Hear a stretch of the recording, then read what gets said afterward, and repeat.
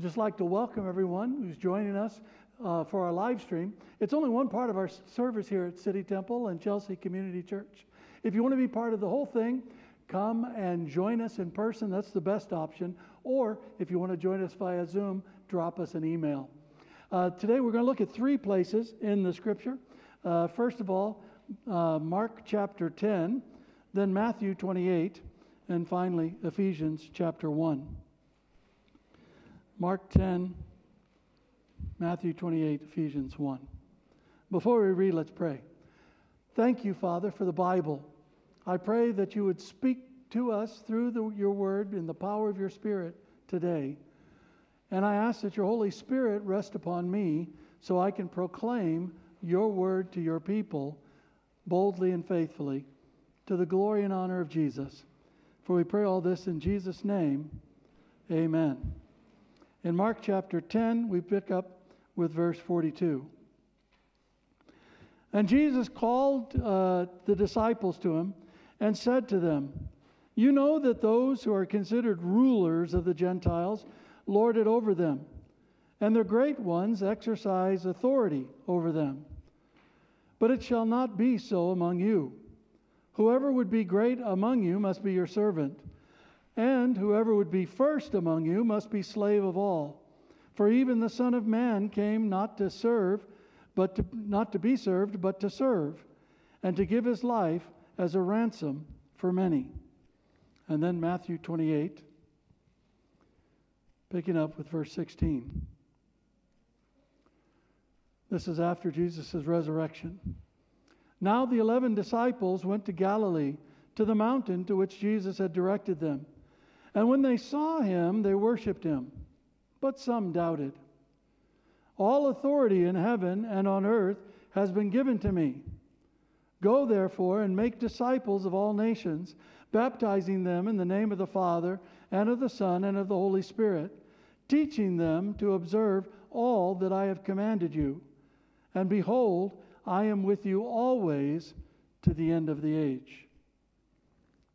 And finally, to Paul's letter to the Ephesians chapter 1, picking up with verse 15. "For this reason, because I have heard of your faith in the Lord Jesus and your love toward all the saints, I do not cease to give thanks for you, remembering you in my prayers, that the God of our Lord Jesus Christ, the Father of glory, may give you the spirit of wisdom and of revelation in the knowledge of him, having the eyes of your hearts enlightened, that you may know what is the hope to which he has called you, what are the riches of his glorious inheritance in the saints, and what is the immeasurable greatness of his power toward us who believe, according to the working of his great might, that he worked in Christ when he raised him from the dead and seated him at his right hand in the heavenly places, far above all rule and authority and power and dominion, and above every name that is named, not only in this age, but also in the one to come. And he put all things under Jesus' feet and gave Jesus as head over all things to the church, which is his body, the fullness of him who fills all in all." May God bless to us this reading from his holy word. A number of years ago, I was in a meeting in the city of London. I can't really disclose a lot of the details, but it was a closed-door, confidential meeting. There was about 5 or 6 of us in the room, and there was a fairly significant decision to be made.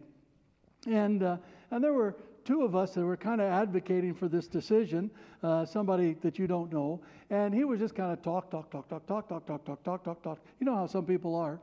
And the people on the other part of the meeting, they were just like, you felt like they were about to fall asleep. Then there came a moment, it came to be my turn, and I started to speak, and suddenly it was just like everybody was at attention, and it was dead quiet, and I took about 3 minutes to say what I had to say, and the leader of the meeting, the person from the city, said, "All right then, there's nothing much to say about that." And we went on to get exactly what we wanted.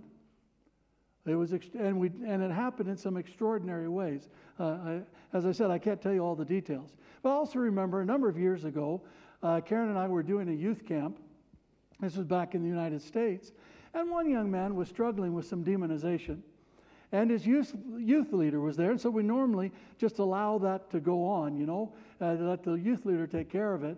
And after a few days, this young man just wasn't getting free.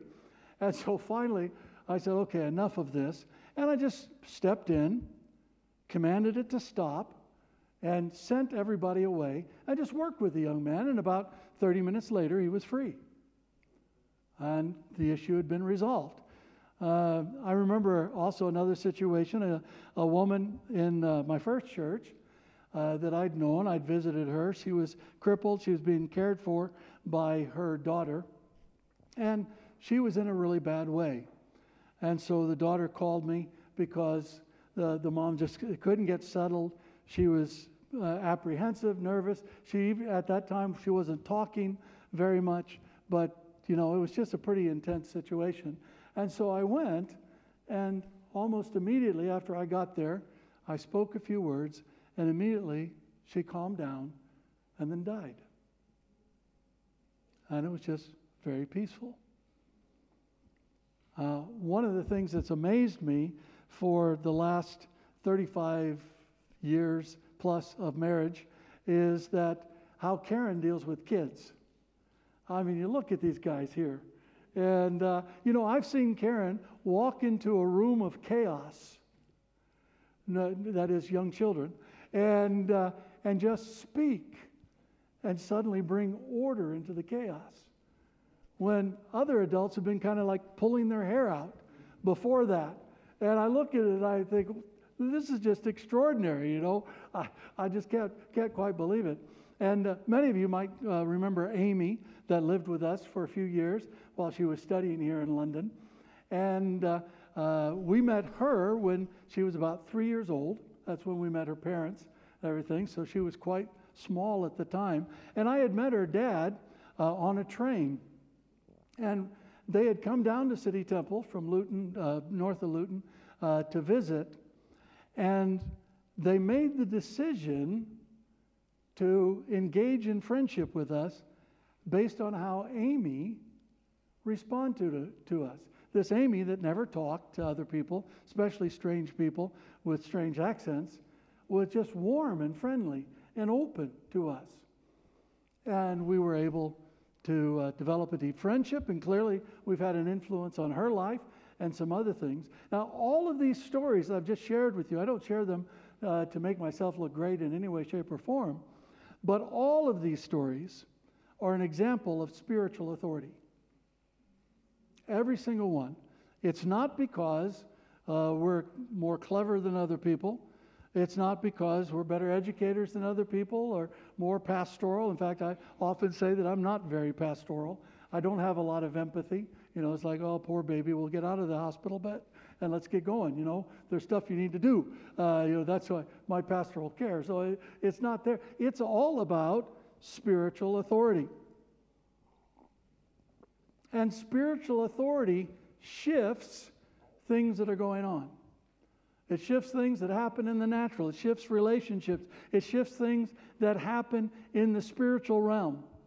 Spiritual authority is basically authority in the spiritual realm, the heavenlies, that area that surrounds us. It's not, when we say spiritual realm or heavenlies, we're not talking about heaven, like where God's throne is. We're talking about that invisible reality that is around us all the time that affects what we do and how we live every single day, even if we don't know about it. We don't see germs, but we know the effect, right? And you don't see the spiritual reality, but if you watch closely, you can see the effect. And so spiritual authority is this freedom and permission to exercise our influence as Christians in the heavenly places for God's kingdom. It's the authority that we have as Christians and as the church. It's what was called, we saw last week, the keys of the kingdom. And last week we looked at this, and if you haven't read that or listened to that sermon yet, I'd encourage you to do that because it's very important. But you might remember we said authority is the permission or freedom to do something, and power is the ability to do something. And you have to have legitimate authority in order to exercise power legitimately. Not only in the spiritual realm, but also in the civil realm, in the familial realm, or in the personal realms of authority. You have to have authority in order to exercise power legitimately. And ultimately, Jesus has all authority. All civil authority, all familial authority, all personal authority, all spiritual authority belongs to Jesus Christ because He died on the cross, showing the greatest love, and then rose bodily from the dead. And so He has that authority.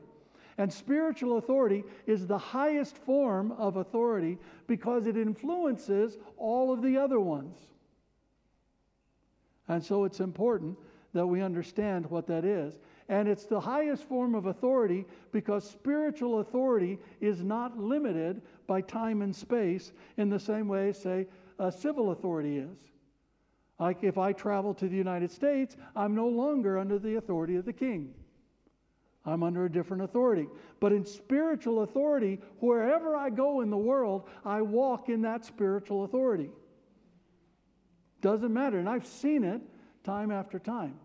That's the reality for us. It's that spiritual authority that gives us the ability to pray for Ukraine with confidence and ask God for victory there. So spiritual authority is essential for us. The only thing that limits our spiritual authority is our love. And I'll talk more about that in a moment. So as the bride of Christ, Jesus has given us His authority to act on His behalf. It was extraordinary. We have authority to heal, according to Jesus in Luke chapter 9. We have authority to announce God's good news, according to Jesus in Luke chapter 9. We have authority over the power of all the power of the demonic, according to Jesus in Luke chapter 10. We have authority to forgive sins, according to Jesus in John chapter 20. And that just names a few of the areas of our spiritual authority. City Temple, I talked about my personal spiritual authority, but the church has spiritual authority as well. City Temple carries an enormous spiritual authority in London. An enormous spiritual authority. One church leader told me years ago that City Temple has always punched above its weight. That means that City Temple has exercised a greater degree of spiritual authority than any church of similar size could do. That's our authority. Corporately and individually, having this spiritual authority gives us the ability to influence everything and everyone in the world around us. It doesn't give us the ability to control. Understand. Spiritual authority doesn't give you the ability to control anyone. That's kind of acting in witchcraft. But it gives us the ability to influence people. It gives us the ability to influence situations toward God's will and toward God's kingdom. And as the church and individual Christians, people within the church, we can grow in our spiritual authority. And that's really what this sermon is about. How do we grow in our spiritual authority? Because everybody needs to grow in spiritual authority. It's not just for our pastor. It's for everyone. We can grow in it, but if you don't grow in it, if you don't use it, you can lose it. So spiritual authority is not something that is a static quantity that you always keep. You can get it, you can grow in it, but you also have to keep it and maintain it. Now, why should we bother? Well, we grow because the depths and quality of our influence for the benefit and well-being of people, of groups, of situations, wherever we are, increases with our spiritual authority. If you want to have more influence on your kids in a positive way, grow in your spiritual authority. If you want to have more influence in your workplace, to see good things happen in your workplace, then grow in your spiritual authority. If you want to have more influence in your neighborhood, then grow in your spiritual authority. It's a powerful, powerful thing. So we're going to look at that. And I'm going to give you 6 ways to grow in your spiritual authority. Number 1, and it is number 1 for a purpose, you have to grow your relationship with God, Father, Son, and Holy Spirit. Remember, all authority is relational. It comes out of relationship. All authority is relational, and that's especially true with spiritual authority. And God is the one who delegates all authority. All authority belongs to Jesus. He's the one who gives it. And so if we want to receive it, which is really the only way we can genuinely grow in it, we got to get closer to Jesus. We got to grow in our relationship with God, because you have no spiritual authority. You have no genuine spiritual authority. You can get some false spiritual authority, but you have no genuine spiritual authority without a genuine relationship with God. Remember the 7 sons of Sceva we talked about last week. The guys that tried to cast out the demon, but they didn't know Jesus. And so the demon cast them out. And so we don't want to do that. So all spiritual authority outside of a relationship with God, outside of what God has delegated in Jesus Christ, is counterfeit or it's stolen. All of Satan's authority in the world is stolen. Satan has no genuine authority of his own other than what he's received from human beings. So we need to know God as God is revealed in the Bible. It's not the God of our imagination. It's not the Jesus we want or the Holy Spirit we think we know. It's the God who's revealed in the pages of the book. That's God. That's the one we got to know. And we got to obey God. If we're going to have a relationship with Him, we have to obey Him in conformity with the Bible. And we have to be faithful to God as God wants us to be, as He tells us in the Bible. And frankly, God doesn't make us guess at these things. We can read it and we can know and we can grow in it, but we have to be open to it and really listening to it. So that's number 1. The second way that we grow in our authority is to grow in our relationships with other people and groups. Or another way to say it is we grow in our love for other people and groups. As we said last week, spiritual authority is the muscle of your love. Your spiritual authority anywhere and everywhere, including the church, really depends on your authentic love for people and groups. If you want to grow in authority for your children, you need to grow in love for your children. If you want to grow in authority for your church, you need to grow in love for your church. If you want to grow in authority for your neighbors, you need to start loving your neighbors. And on and on and on and on. You know, you increase your love and you increase your spiritual authority. But you got to remember, love always involves pain and sacrifice. It always involves pain and sacrifice. Remember, we said that Jesus has the greatest authority because Jesus showed the greatest love in the cross. And that's the level of love that we need to show as well. That self-giving commitment to other people for their well-being and benefit, that's what biblically, what love is all about. So how do we grow in that love for people? Well, we grow by devoting ourselves to others and showing that devotion by our actions and our thoughtful presence among them, listening to them, caring for them, showing that we're passionate about them. One of the reasons why sometimes when Karen and I are on holiday that we come in for the Zoom, you might think it's so we can keep an eye on people. It's not. It's because we're devoted to you guys. We know we need to get away, but at the same time we don't really like to get away that much. But we know we need to, but we're trying to communicate, and I think a lot of people realize, yeah, there's a devotion in there that comes through. If you want to grow in your love, we need to give ourselves freely without seeking any kind of reward or acknowledgement. I mean, the world teaches us to be reciprocal in our relationships. Oh, I'm going to take you out to eat. Now it's your turn to take me out to eat. I'll buy you a pint, you buy me a pint. Whatever we do, reciprocity. But love says, no, I don't need it to be reciprocated. I'm just giving. It's like the love that parents have for their children. Oh, seldom have I ever heard a parent say, the only reason I'm taking care of you when they're, 3 or 4 years old is so when you get older and I'm old, you can take care of me. Oh, they don't do that. Oh, they just love because that's what parents do, right? So you give yourself freely. You invest yourself. And that includes all your resources, your time, your energy, your attention, all these kinds of resources. You give it freely to people. And it also means that you have to guard yourself against being selfish or self-serving. Because there are a lot of times when people are serving because of what they get out of it.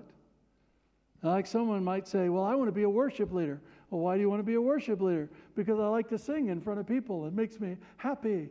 And, well, okay, that's fine, but that's not a reason to be a worship leader. You're out for yourself, and that's selfishness. And frankly, a lot of times as Christians, we've gotten very good at disguising our own selfishness, our own self-serving activities.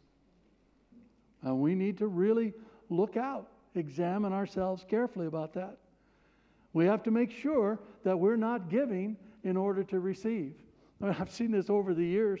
At City Temple, when we were in our building, we had a lot of organizations that would come and want to do some meetings with us.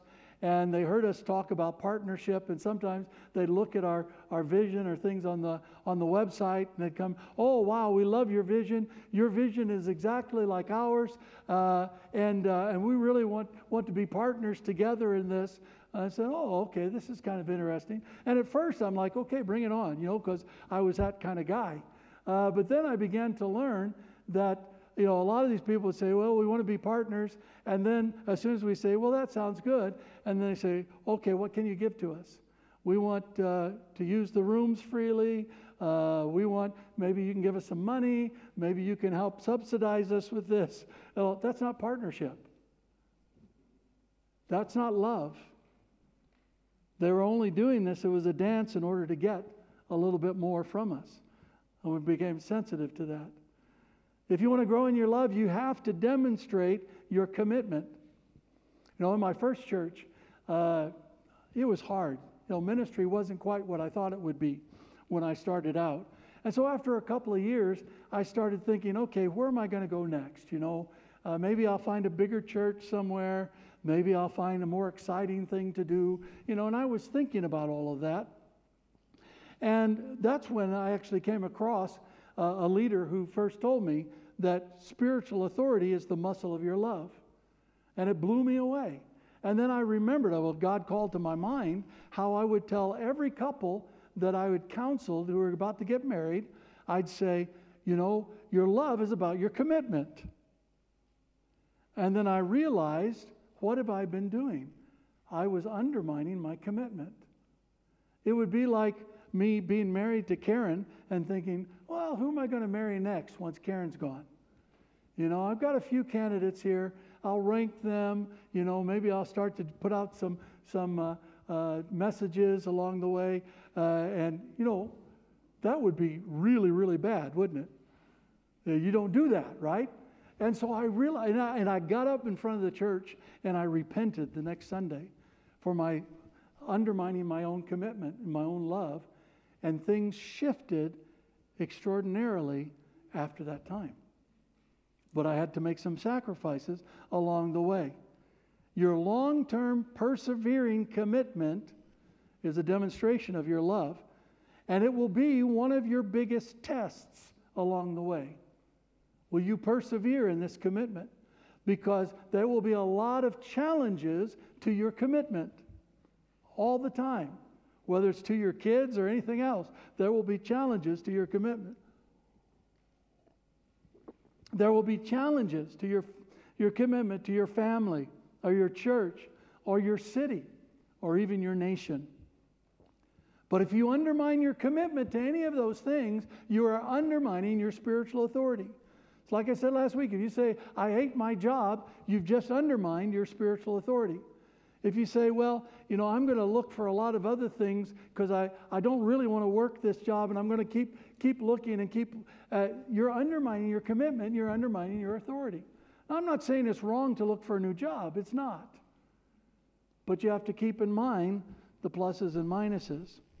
It's for the present and the future, your commitment. And your lack of commitment, whether it's visible or invisible, even if it's in your mind and you don't tell another person, the Lord knows, the devil knows, and it undermines your spiritual authority because it undermines your love. So if you're going to grow in love, you must actively pursue the benefit and well-being of other people. You're constantly saying, what is going to help other people? What's going to promote their well-being? Not my well-being. You got to let the Lord take care of your well-being. And people need to know and believe that you have their best interests at heart before they will give you any spiritual authority. They have to know it and believe it, that you have their best interests at heart. Doesn't mean, by the way, that you do everything they want you to do. But you do have to have their best interests at heart. Over the years, I've had a really strange phenomena happen to me. At least half of the people that I've fired, and yes, I am a minister, and yes, I have terminated people's employment. And about half of the people that I have fired over the years have either at that time or slightly later come back to thank me for doing it. Why would you do that? It's not because I brainwashed them, in case you were wondering. It's because they realized that my termination was in their best interest. Do you know what? I never will terminate anybody without saying, have I done everything I can in my personal power to help this person succeed? It's because I love people. I'm after them for what I can do in their lives, not just what they can do for us. And people need to know and believe that you will protect them and not expose them. That's why I don't talk about people behind their back. I don't do that. I keep confidences. And people know this. I've had people come wanting to attack employees in the past. And they'll start to ramble on a bit, and they'll see my face, and they'll say, oh, you're not really going to do anything because you're going to protect them, aren't you? I say, yeah. There's issues. I'll deal with it. And I'll deal with it in my own timing. But, I'm going to deal with it. That's the way it works. And I'm that way with people. So they got to know that. So that's number 2. If you want to grow in your authority, you got to grow in your love. Got to build that love. It's absolutely essential. Number 3 is you must submit to God-given legitimate authority. You will not have authority unless you learn how to submit to authority. And submission is the spirit of cooperation with authority, which is for your benefit. Submission is not about you do everything that I say.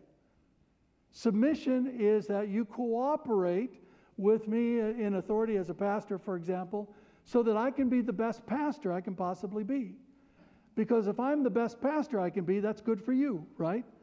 If I'm the best boss I can be, it's good for the employees. If I'm the best mother or father I can be, it's good for the kids, and so on and so forth. When you join a church, you come under that authority. Even when you attend a church on a regular basis, you're coming under the authority of the minister, the elders, and the spiritual authority of the church overall. And you need to cooperate with that authority. If you don't cooperate, it won't work. And you'll never get authority in that church. And God will always, underline that 3 times, always test your submission to authority. Always. Remember David and Saul. David had to live under Saul for several years. Even though he was already anointed to be king, he still had to respond to that authority. So we need to respond to authority in godly ways, which is basically commit with it fully or peacefully leave. Oh, if the time ever came where I said, I can no longer live under the authority of the Parliament of England, I've got one choice. And that's not to blow up Parliament. The choice is to move back to the United States. If you can't live under the authority of a church, it's simple. You just go to another church. It's quite easy. It's much better than walking into disobedience. So you have to refuse ungodly responses to legitimate authority, such as resisting the authority. Some people are just passive. It's like the little kid, the parents, said, you need to sit down. And he sits down. He says, well, I'm sitting down on the outside, but I'm standing up on the inside. That's a resistance to authority. And that's sin. Or some people try to usurp authority. They try to take it for themselves. They do things where they want to be in charge. They want to be in authority. And that's sin. Other people try to rebel against authority. Maybe replace it with another authority that I like better. All of those are sinful responses. And ultimately, God will not entrust you with greater spiritual authority unless you have submitted to spiritual authority. And God continually challenges that. Don't have time, but I could tell you at least a half a dozen incidences where I've had to submit to the authority of the other elders, even though I didn't really want to at the time. But you do it. And by the way, just so you know, the elders were always right in those situations. But even if they were wrong, it would have been the right thing to do. So, that's number 3. Number 4, exercise spiritual and personal authority over your own life. You got to begin with you. If you're not showing self-control, you have no authority anywhere. Oh, you need to know who you are in Christ and believe it and accept it. If you don't know who you are in Christ, the demons don't care. They won't pay attention to you. You have to exercise self-control. Take personal responsibility for the things that you do. When you sin, repent.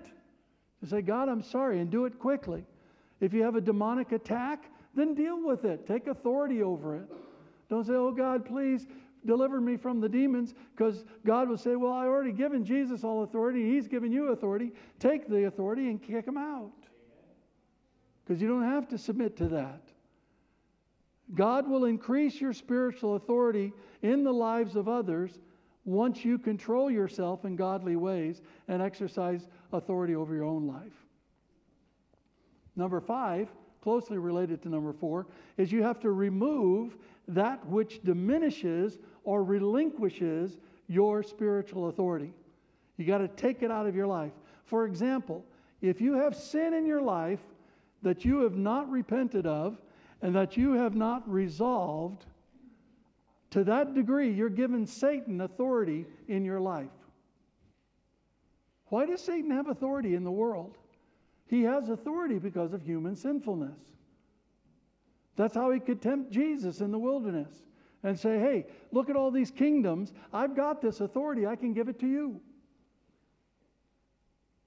He was tempting Jesus to take authority the easy way, which is never good. So if you got sin, deal with it. Repent.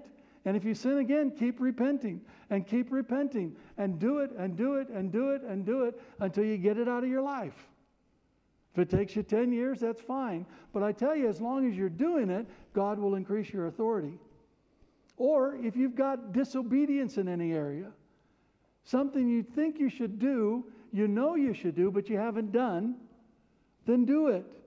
Obey God fully. If you've got rebellion in any area of your life, rebellion toward any legitimate authority, then you need to start cooperating with it. If you want to walk in spiritual authority, but you're cheating on your taxes, that's rebellion, and you're undermining your authority. So you need to walk in that authority. Cooperate with it as fully as possible. And you cooperate with authority for your own well-being and your own flourishing. And certainly, if there's any way that you've compromised with the world, where you've given in to anything that you know is worldly, it's of the world, it's not really fully God, or well, maybe it's okay to have a little bit of this, then you need to deal with that compromise. I think this is a big reason why many Christians and many churches have little spiritual authority today. Because they've compromised with the world and succumbed to worldly ways of doing things. You need to go after personal holiness and faithfulness.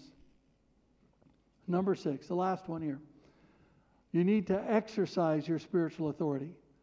And you need to exercise it as Jesus desires and as Jesus directs for the well-being of other people and other groups. If you don't use it, you will lose it. If it's the muscle of your love, how do muscles grow? They grow through exercise. So you need to exercise your spiritual authority, but it's got to be according to God's will. That's revealed in the Bible. It needs to manifest the fruit of the Spirit. That's in Galatians chapter 5, 22 and 23. It's got to follow these patterns: love, joy, peace, patience, kindness, gentleness, faithfulness, goodness, self-control. You need to exercise your authority in those ways.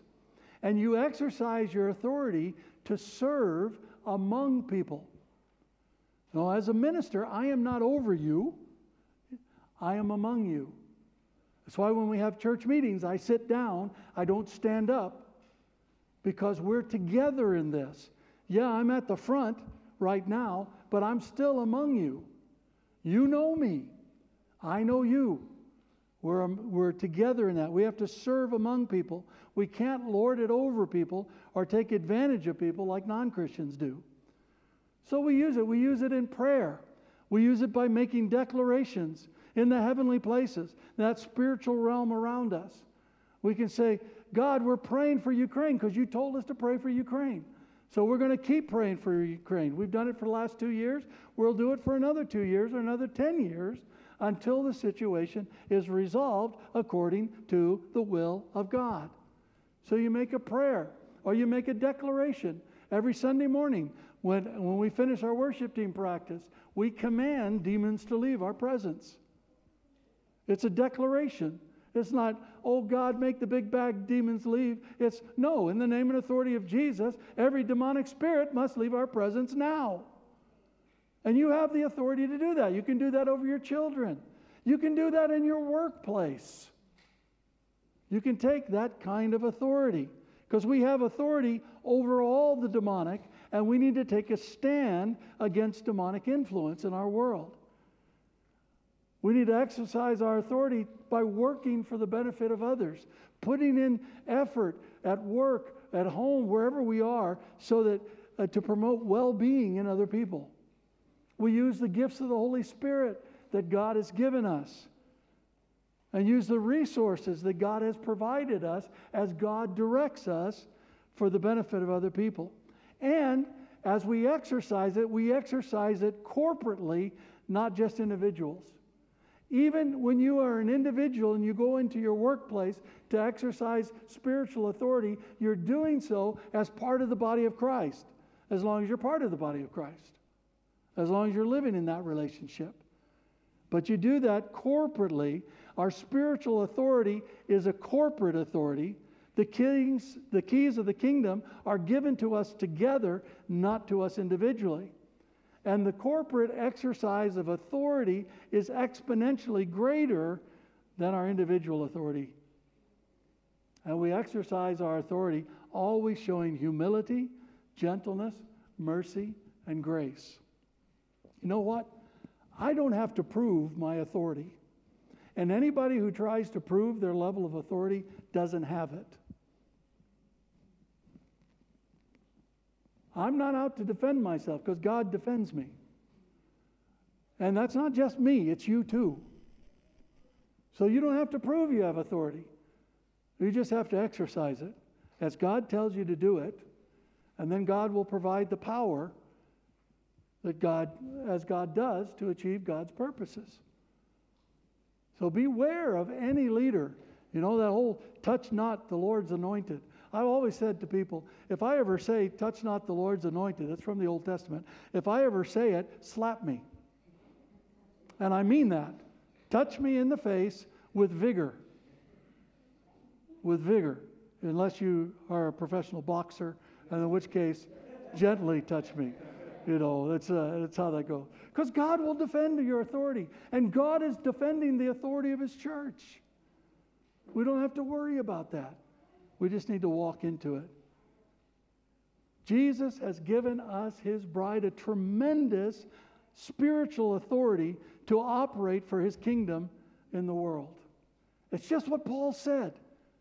And God put all things under Jesus' feet and gave Jesus as head over all things to the church. Jesus is given to us. The one who has all authority in heaven and on earth is for us. He's the head of the church. And we are His body, and we are the fullness of Jesus who fills everything. That's who we are. That's what we walk in. And we do that every single day. Yes, we need to grow in that authority so that we might continue to see God's kingdom come and God's will be done.